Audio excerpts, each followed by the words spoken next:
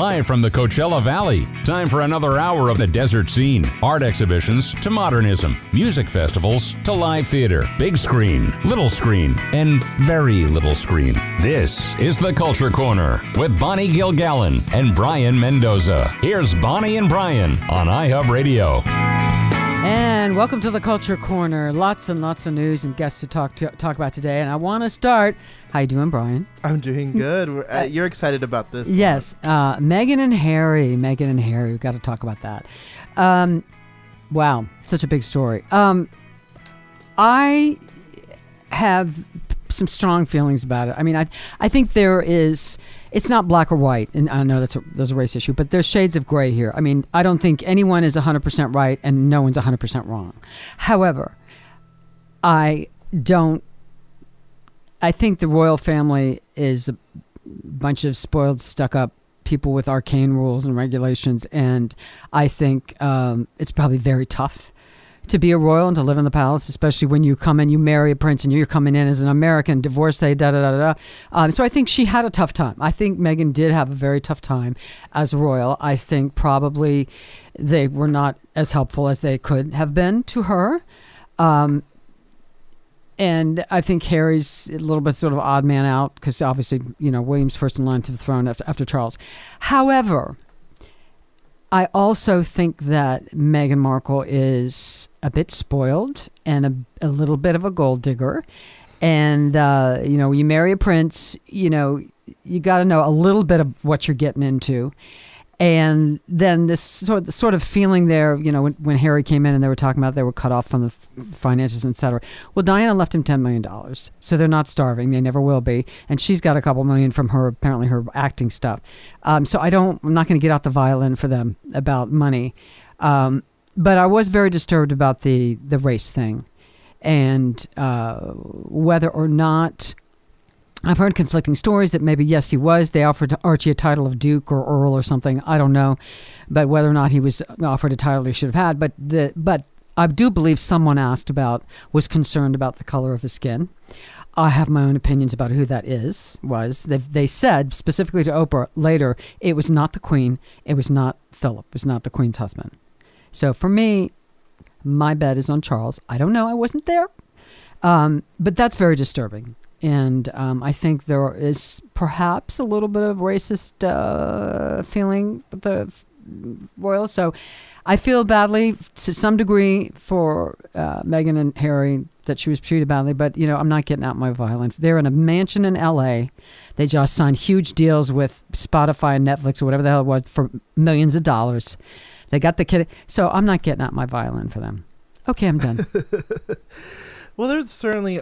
I think what I like about what you had to say, though, is that there's a lot of nuance, and I feel like I personally am very supportive of them. Like, I do want to say that my opinion of Meghan Markle is a little bit higher just because I feel like she did speak up. But I also want to point out that this isn't the first time someone has spoken up. And, that's true.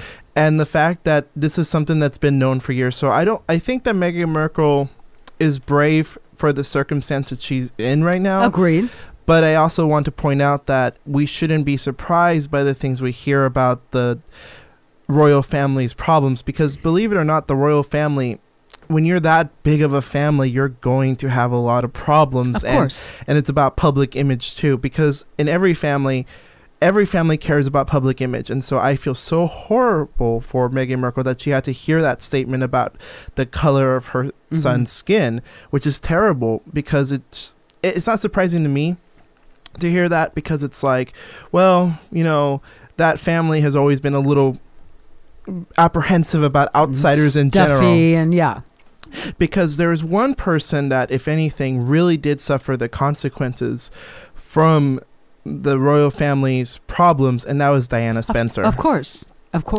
Sorry, Diana, Princess of Wales. Yeah. I always say Diana Spencer because I like her name, but I would say Diana, Princess of Wales. She had an interview back then where she talked about how she had concerns about the family. I remember that. Yeah. And that interview is still referenced and still talked about. And I feel like maybe the next season of The Crown will bring it up because it's that famous of an interview. This probably will reach that level of notoriety because people will look at it as that's Diana part 2, basically. It's exactly. And Meghan Markle is beloved by the people because not only is she very beautiful, which, we got to point out that Meghan Markle and Diana were two very beautiful women. And part of their popularity relates to that, but also because they're approachable in that beauty. Like Diana did not look like, I would say, someone you wouldn't talk to at the store. Like you can go up to Diana and say, "Hi, how are you doing?" And she's very beautiful, but you never felt like she didn't want to talk to you. Yeah. And Meghan Markle radiates similar energy. Same thing, yeah. And so for me, this sort of confirms, or at least further opens up the gate to realize that the royal family isn't somebody you need to, a group of people you need to worship. I feel like we need to think critically about their role in British culture, and we also have to think about how that family's drama is reflective of our society's problems, like how we don't accept outsiders. Like Diana is a white woman, but they still treated her as an outsider, and Prince Charles and her had one of the most messiest divorces of the 1990s.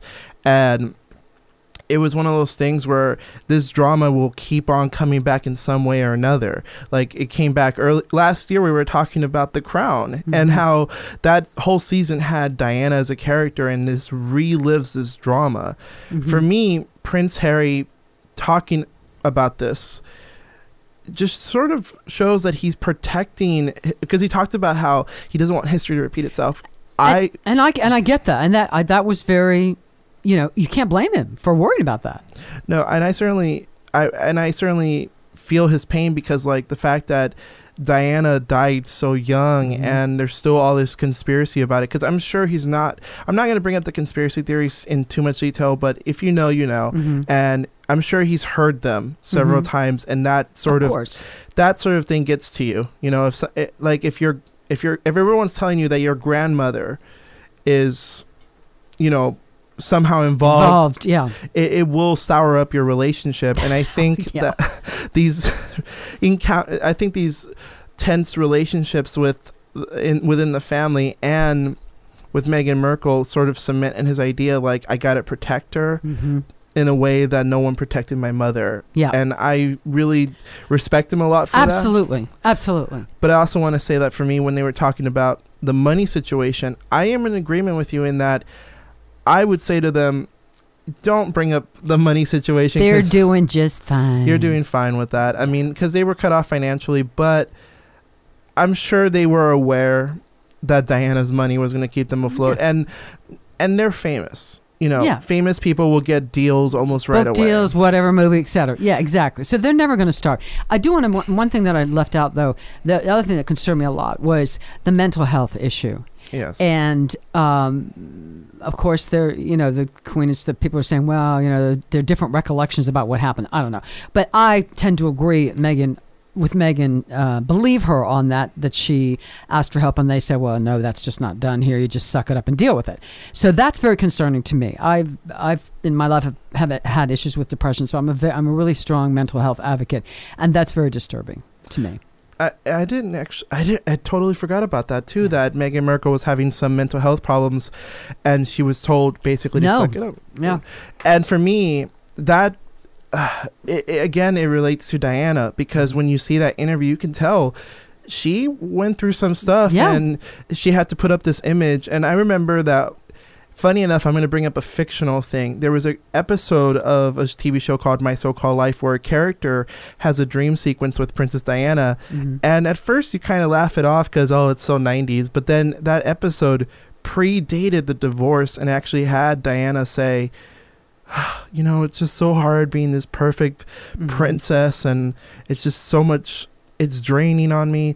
And when I was looking back at it, because it was in 1995 that this episode came out, I was like, yeah, it is hard to fit that image, because even though they're rich, I think people forget that being rich doesn't exclude people from suffering from real mental issues. Absolutely not.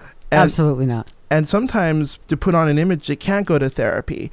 And I always encourage therapy, and I'm glad you do too, Bonnie, because the fact is that we have to get people therapy, because we can't live in a society where people who need help or don't have access to it, Yeah. or are discouraged from doing so. So if Meghan Markle has to leave that family, if they have to leave in order to get this help, that's great for them. And if this interview was meant a cathartic moment for them, that's great. And good, yes, yeah.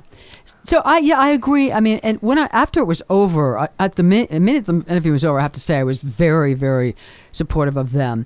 But then I've seen some things, and I hadn't thought about the fact that they get a lot of money, and so it's a balance. I mean, I'm glad they're out. I'm glad they left. I think that was better for them, and probably better all the way around for everybody. And they're going to be just fine. Now, the relationship with the rest of the royals, maybe not. But you know what? Sometimes family relationships, you got to let family relationships go or have some distance. Sometimes you just do. And sometimes the sad thing is there's this sort of, I almost want to say, like when your family tells you not to create a scene, the sad thing is sometimes you have to create a scene in order to be heard. Mm-hmm. And there would be moments in my own family problems where I have a pretty stable family for the most part, but me and my mother have had issues where she's very protective of her image in Mexico because she has a lot of family in Mexico. And just to disclose that, like, she cares about how she looks to her family as like the American part of the family. Success story, yeah. And it could be that too, but I don't want to disparage my mother because I love my mother. Yeah. But I've had, as a kid, had to kind of create moments where like I was really upset and I had to vocalize that.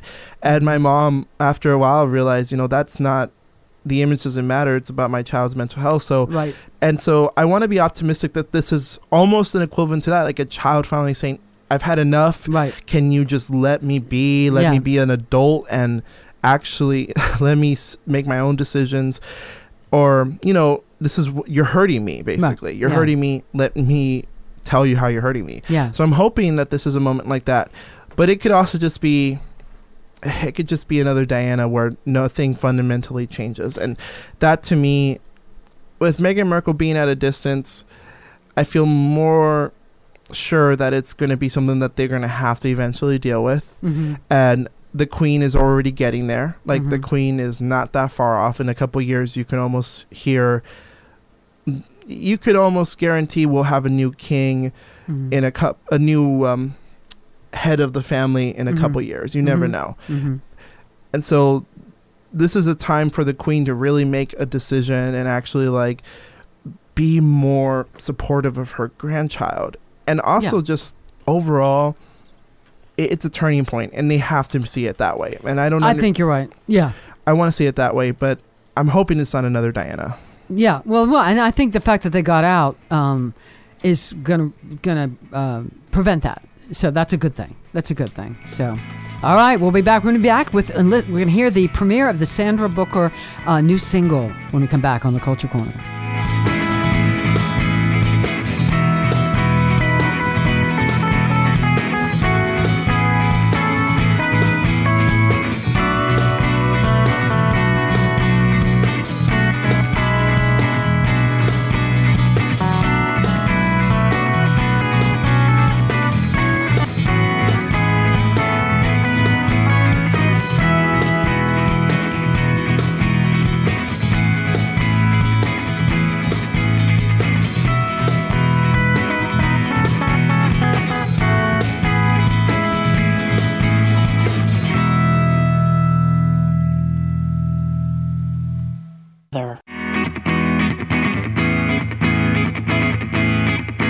You're listening to Bonnie Gilgallon and Brayan Mendoza, talking arts and entertainment on iHub Radio's The Culture Corner.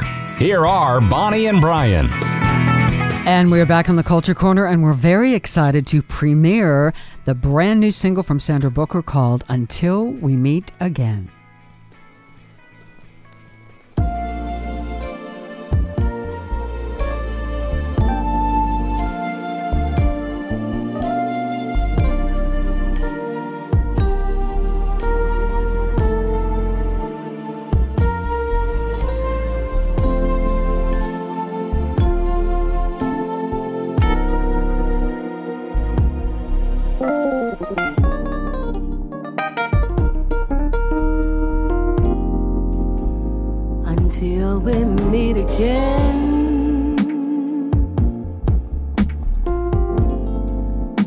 gonna try not to cry for you.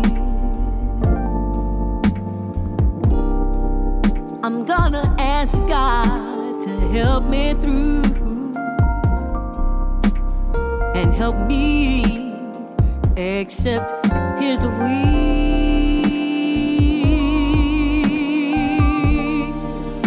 Until we meet again,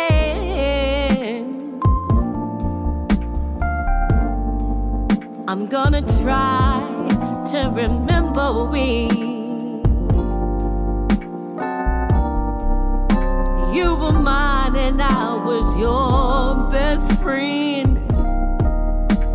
Through thick and thin, genuine and true.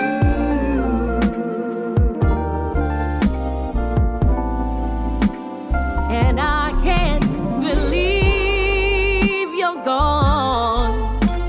I miss your love, and I've got to carry on without your love. But even though you're far away, I know you're in paradise today. Until we meet again,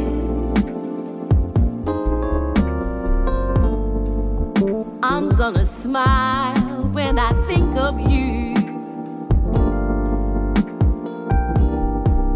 I'm gonna laugh out loud and cry a little too, because I loved you and I always will.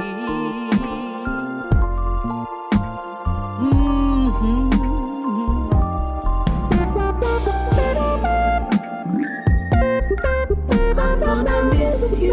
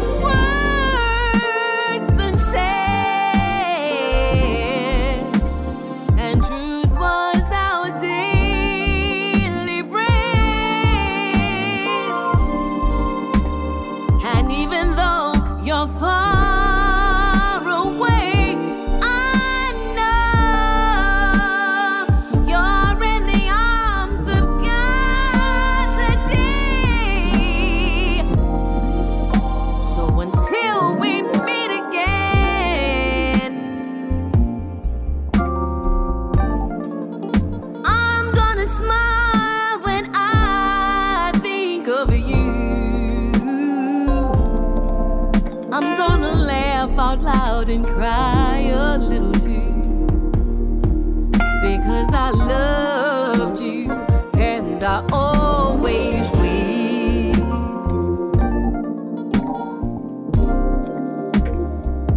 And I always will.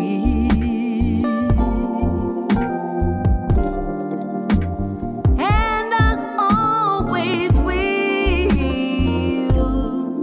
I'm gonna miss you. And I always will. I'm gonna miss you. And I always will. Miss you. And I always will. I'm gonna miss you. Until we meet again.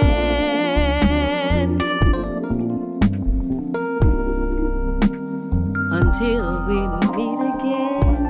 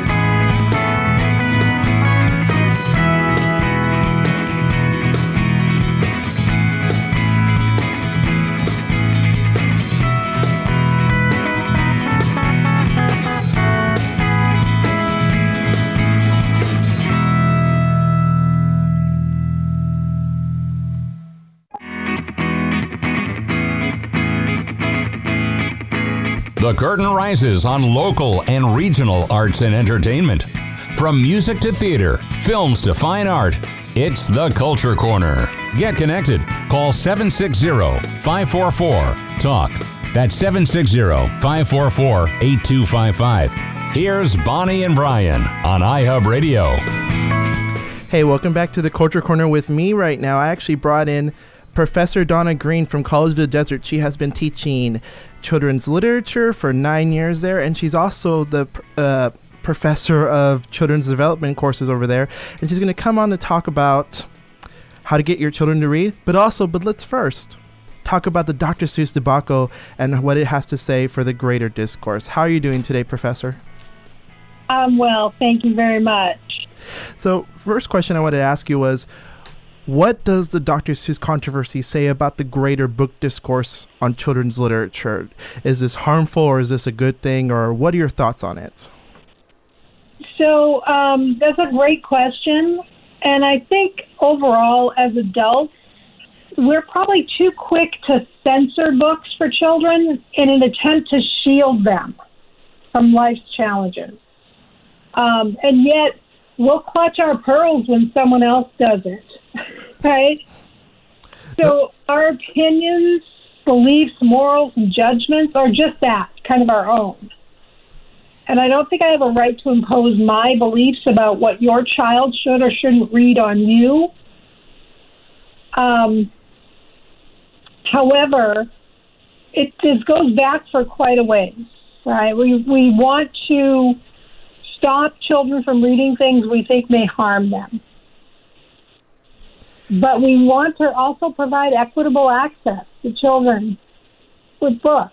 Oddly enough, the most controversial books, if we go back for a few years, in 2012 and 13, was not 50 Shades of Grey, but it was Captain Underpants. that tells you a lot. That tells you a lot. Yeah. And why do you think that is, honestly? Like, that's very strange. Well, because in Captain Underpants, the two protagonists are get pretty rowdy. They don't like school, and they're rowdy kids, and parents didn't want their children emulating that. That's insane. Hi, Professor Greene. This is Bonnie. My question for you is: do you think there's ever a time, or in your career as a professor and dealing with children's literature, has there ever been a book where that was either banned or stopped publishing, whatever, that you felt should have been? Was that the right decision? For children's books, I don't. I don't think that we should be banning books of any kind. And I think that should be up to the parents to say whether or not they want their child to read a certain book. You know, and I certainly agree with that. Like, the fact is that I think that in the case of Dr. Seuss, I think it was a situation where parents can go out of their way to buy the book, like on eBay now, but I think that it's the company's right, definitely, to like decide, hey, we don't want to publish this anymore. And I think it's a very complicated situation because some people are saying, like, is this a ban or is this not a ban? And I wanted to ask you, like, what do you think people are getting right and what are they getting wrong about this whole discussion on Dr. Seuss and the topic of unpublishing versus banning? Right, that's another great question. And I think what people are confusing is what to me sounds like a very capitalist decision to pull these books and make it public because they wanted to garner that attention and praise. You know, it's funny you bring that up. Oh, go ahead, Professor. I'm sorry. That's okay. I was going to say they're confusing that and conflating that with censoring. Right? These books are not being banned. They're not being censored. The estate of Theodore Geisel decided to pull the books because they depict some racist images. And most likely because people weren't buying them anymore. If there were a big market for the book, they would have cleaned up those images and re-released them with some real fanfare. You know, it's funny you bring that up because these books, all these Dr. Seuss books got to #1 and #2 of the Amazon bestseller list. And they're not even the banned books. They're like Cat in the Hat and Green Eggs and Hams. Yeah, the big ones are still, there's not a problem with big sellers. Right. And I went to Barnes & Noble the other day because I used to work there. And I was in there and I looked at I went over to the Dr. Seuss section because I'm like, I'm going to prove a point. Let me just see. And if it was gone. Most of it was gone. It was sold. And I was like, yeah, I know what happened. And I had heard from other Barnes & Noble employees that people were misinformed that all the books were going away. And so they just went bought them all. Yeah. Yes. And I think it's I personally think that this situation, I don't know if you would agree, Professor, but I think the situation wasn't handled very well by the Theodore Geisel enterprise. I think they mishandled it in a way that was very harmful, but they're not complaining, obviously. But do you think they mishandled the situation? I don't know. I think they could have just pulled them quietly. I think, honestly, if I were working there, I'd be thrilled right now.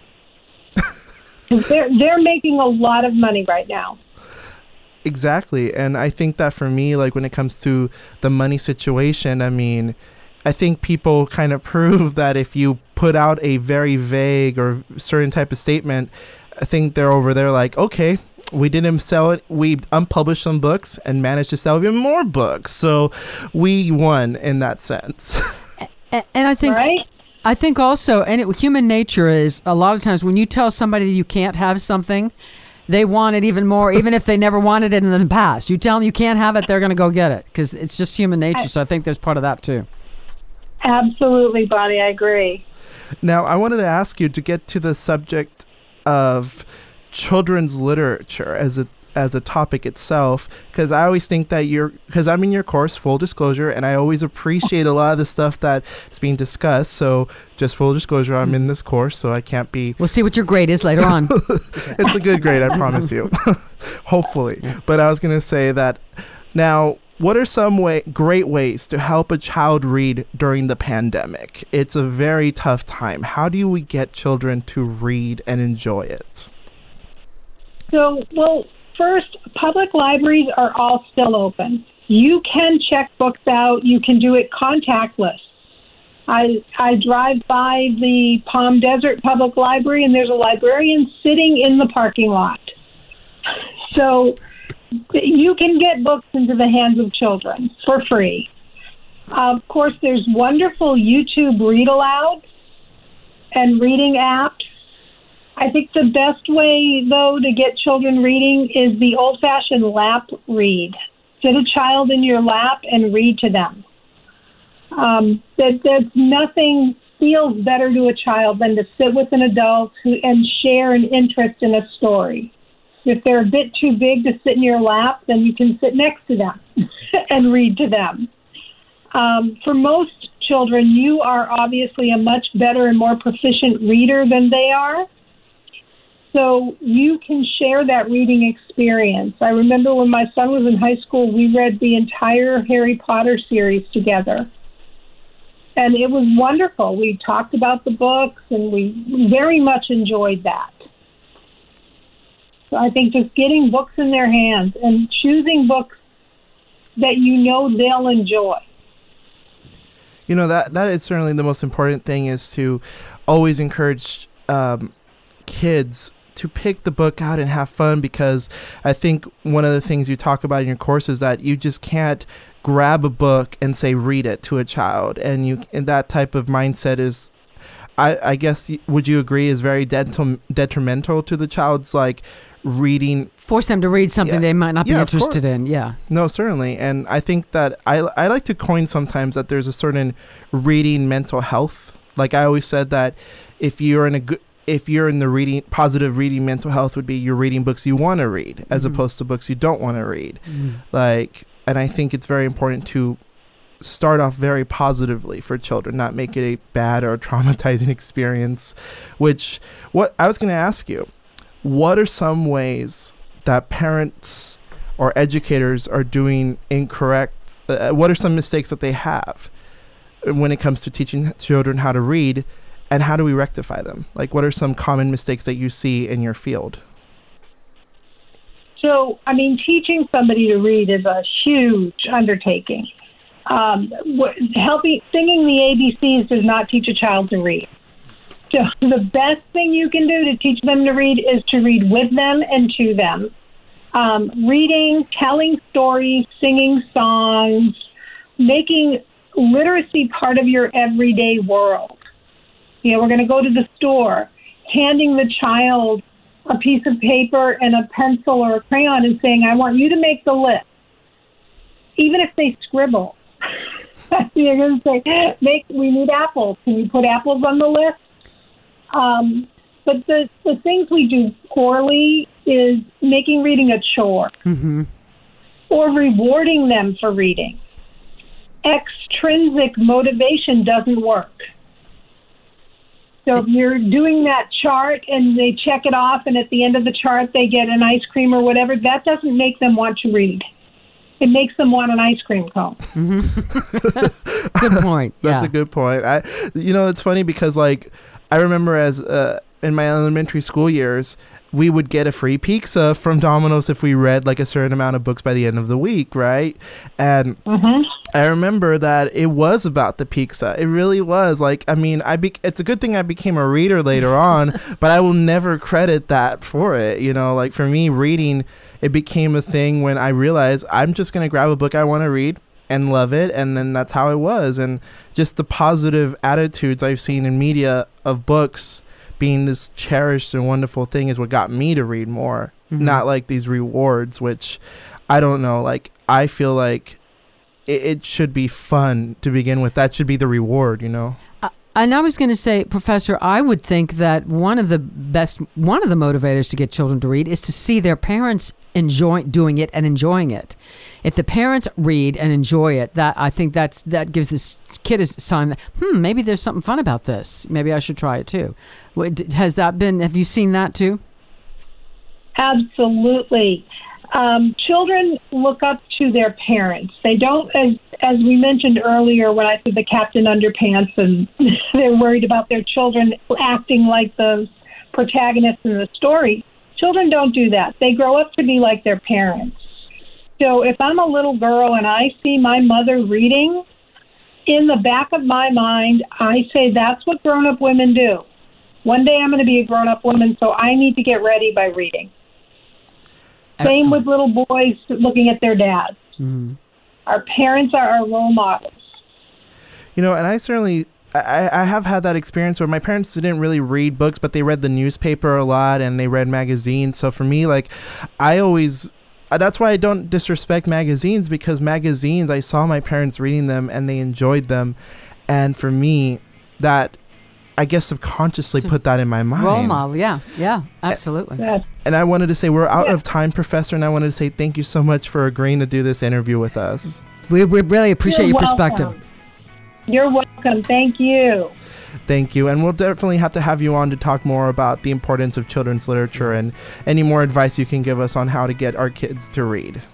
Absolutely. All right. We'll be back with more in the Culture Corner in just a bit.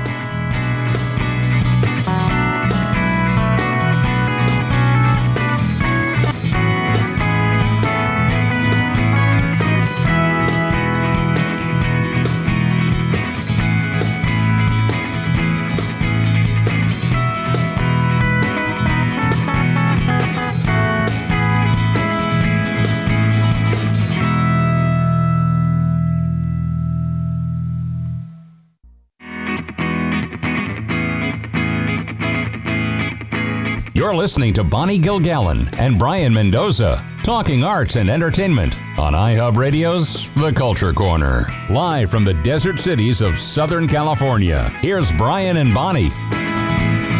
And we're back on The Culture Corner, and now we want to go into part 2 of our Meghan Harry discussion. And this is sort of the fallout with Piers Morgan and Sharon Osbourne. So I'm going to let Brian kind of tell us what happened.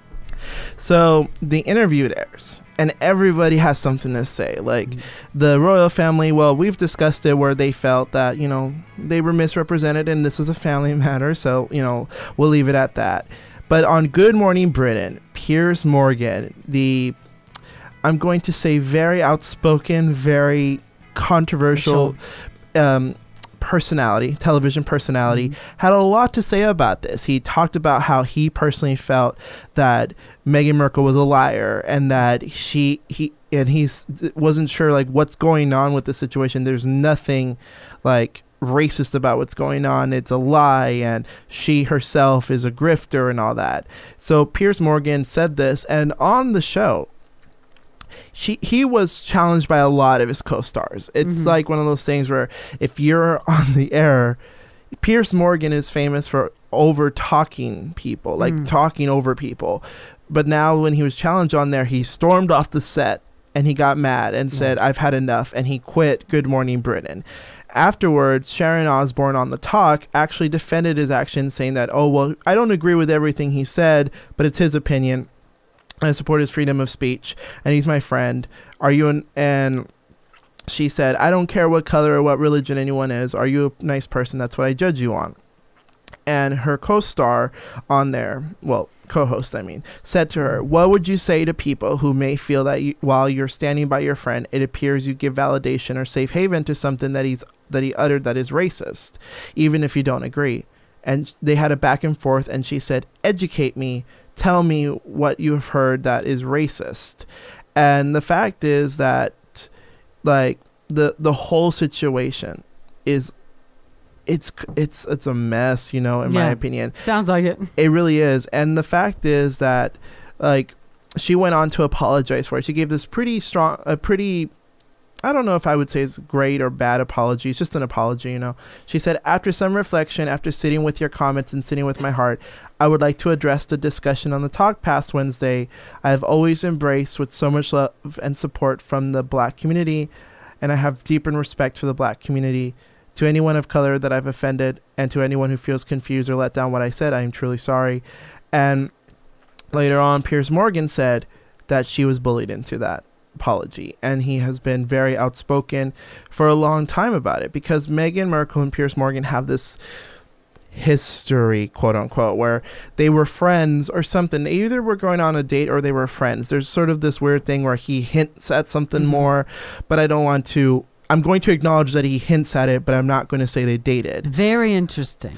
And he basically said, I put her on the Uber to the party where she met Harry, and then after she met Harry, they got into a very strong dating situation. Obviously, they got married. And she didn't have time for Piers anymore. No, and he said that she ghosted him.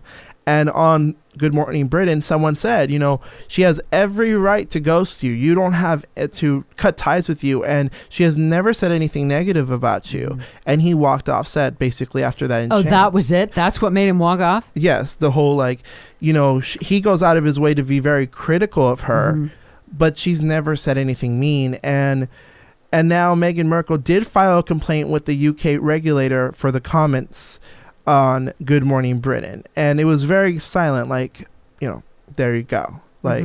And she also Piers Morgan is now demanding an apology from CBS because he feels they shamed and bullied Sharon Osbourne, who is his friend. For God's sake. And this whole reaction to the reaction is a new story within itself, and he's just trying to keep the controversy alive. And you know, he's one.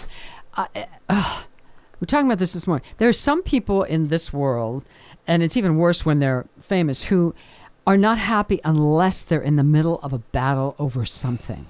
I agree. And it sounds like he just wants to be in the middle of it. But I didn't know what the history was with him. I mean, I had heard that he has this very toxic relationship with Meghan Markle, but I didn't know why. That's very interesting. And the fact is that there's been a lot of articles, and Page 6 put out this article that I actually like. I like the article itself is okay, but I like what was written in the headline. Piers Morgan thrives on the uproar over Meghan Markle. And absolutely, sounds like it. And it goes exactly what you had to say, because he wants this controversy. And see, the thing about Piers Morgan is that I've seen him on Good Morning Britain, and I've tried really hard, because people have told me, you know, he's a big old softy if you really watch his stuff. And every time I watch it, it's like he always is very argumentative and he talks over people. And look, sometimes I worry if I talk over you, Bonnie, but like he does it for reals though. Like he does it really badly. And for me, when someone tells you something like the person you're talking badly about has never said a mean thing about you, that should be a moment to reflect. Absolutely. Absolutely. And that's not, for me personally, it's like, it's one of those things where like I think Piers Morgan has been given too much of a big platform, and especially for something like this. I feel like Good Morning America, you know, some people have Good Morning America itself is a great program, you know, and nobody ever says anything badly about anybody on there. So when I hear Good Morning Britain do that, I'm like, how do they get away with having a very negative atmosphere there? And the fact is that you can tell that the next episode that the atmosphere was a little awkward, but I'm hoping that this is a more positive situation for the network, and if anything, maybe help Piers Morgan calm down a little bit, because that's a lot of anger. That's a lot of anger over a friendship that, you know, if a woman wants to ghost a man, no matter what it is, I think this is a situation where I have to bring up gender. It's her right to not want to talk to you. Guess what? That's life. Happens to everybody from time to time, you know? Get over it. And it is what it is. But Bonnie, you have some things to plug right now. Yeah, just want to say real quick that this Saturday evening, the 13th, my dear friend Charles Herrera will be singing at the Roost over in Cathedral City, outside, socially distanced tables, masked, very safe, a singer far away from the audience. And then I have, I taped it's a program called Sunday Sounds. The Palm Desert Library sponsors every year. It's my 4th year. And I did a Fabulous 50s show. We taped with Mark Caney on piano at Frankie's. It will be on the Palm Desert Library YouTube channel. Starts this Sunday at 2. You can see it this Sunday at 2, and then they will keep running it for a week. It's called the Fabulous 50s, and I'm really proud of that. It's a 1-hour show. And it's myself singing and Mark Caney on the piano. So thank you to Palm Desert Library. So, you know, people are finding ways to still get their music out there and their entertainment out there and safe. You just got to be innovative and creative. Certainly, I agree with that. Like, if you have a show and you got to do, and guess what? If you do it on video, you can do a whole production and have fun with it. And then people can watch it over and over again. And guess what? They'll show up to your live shows when it's over. You keep your face and your name and your voice out there. All right, we're going to come back with much more. Second hour, we've got Robbie Wayne from Desert Rose Playhouse on the second chunk of Culture Corner. Stay with us.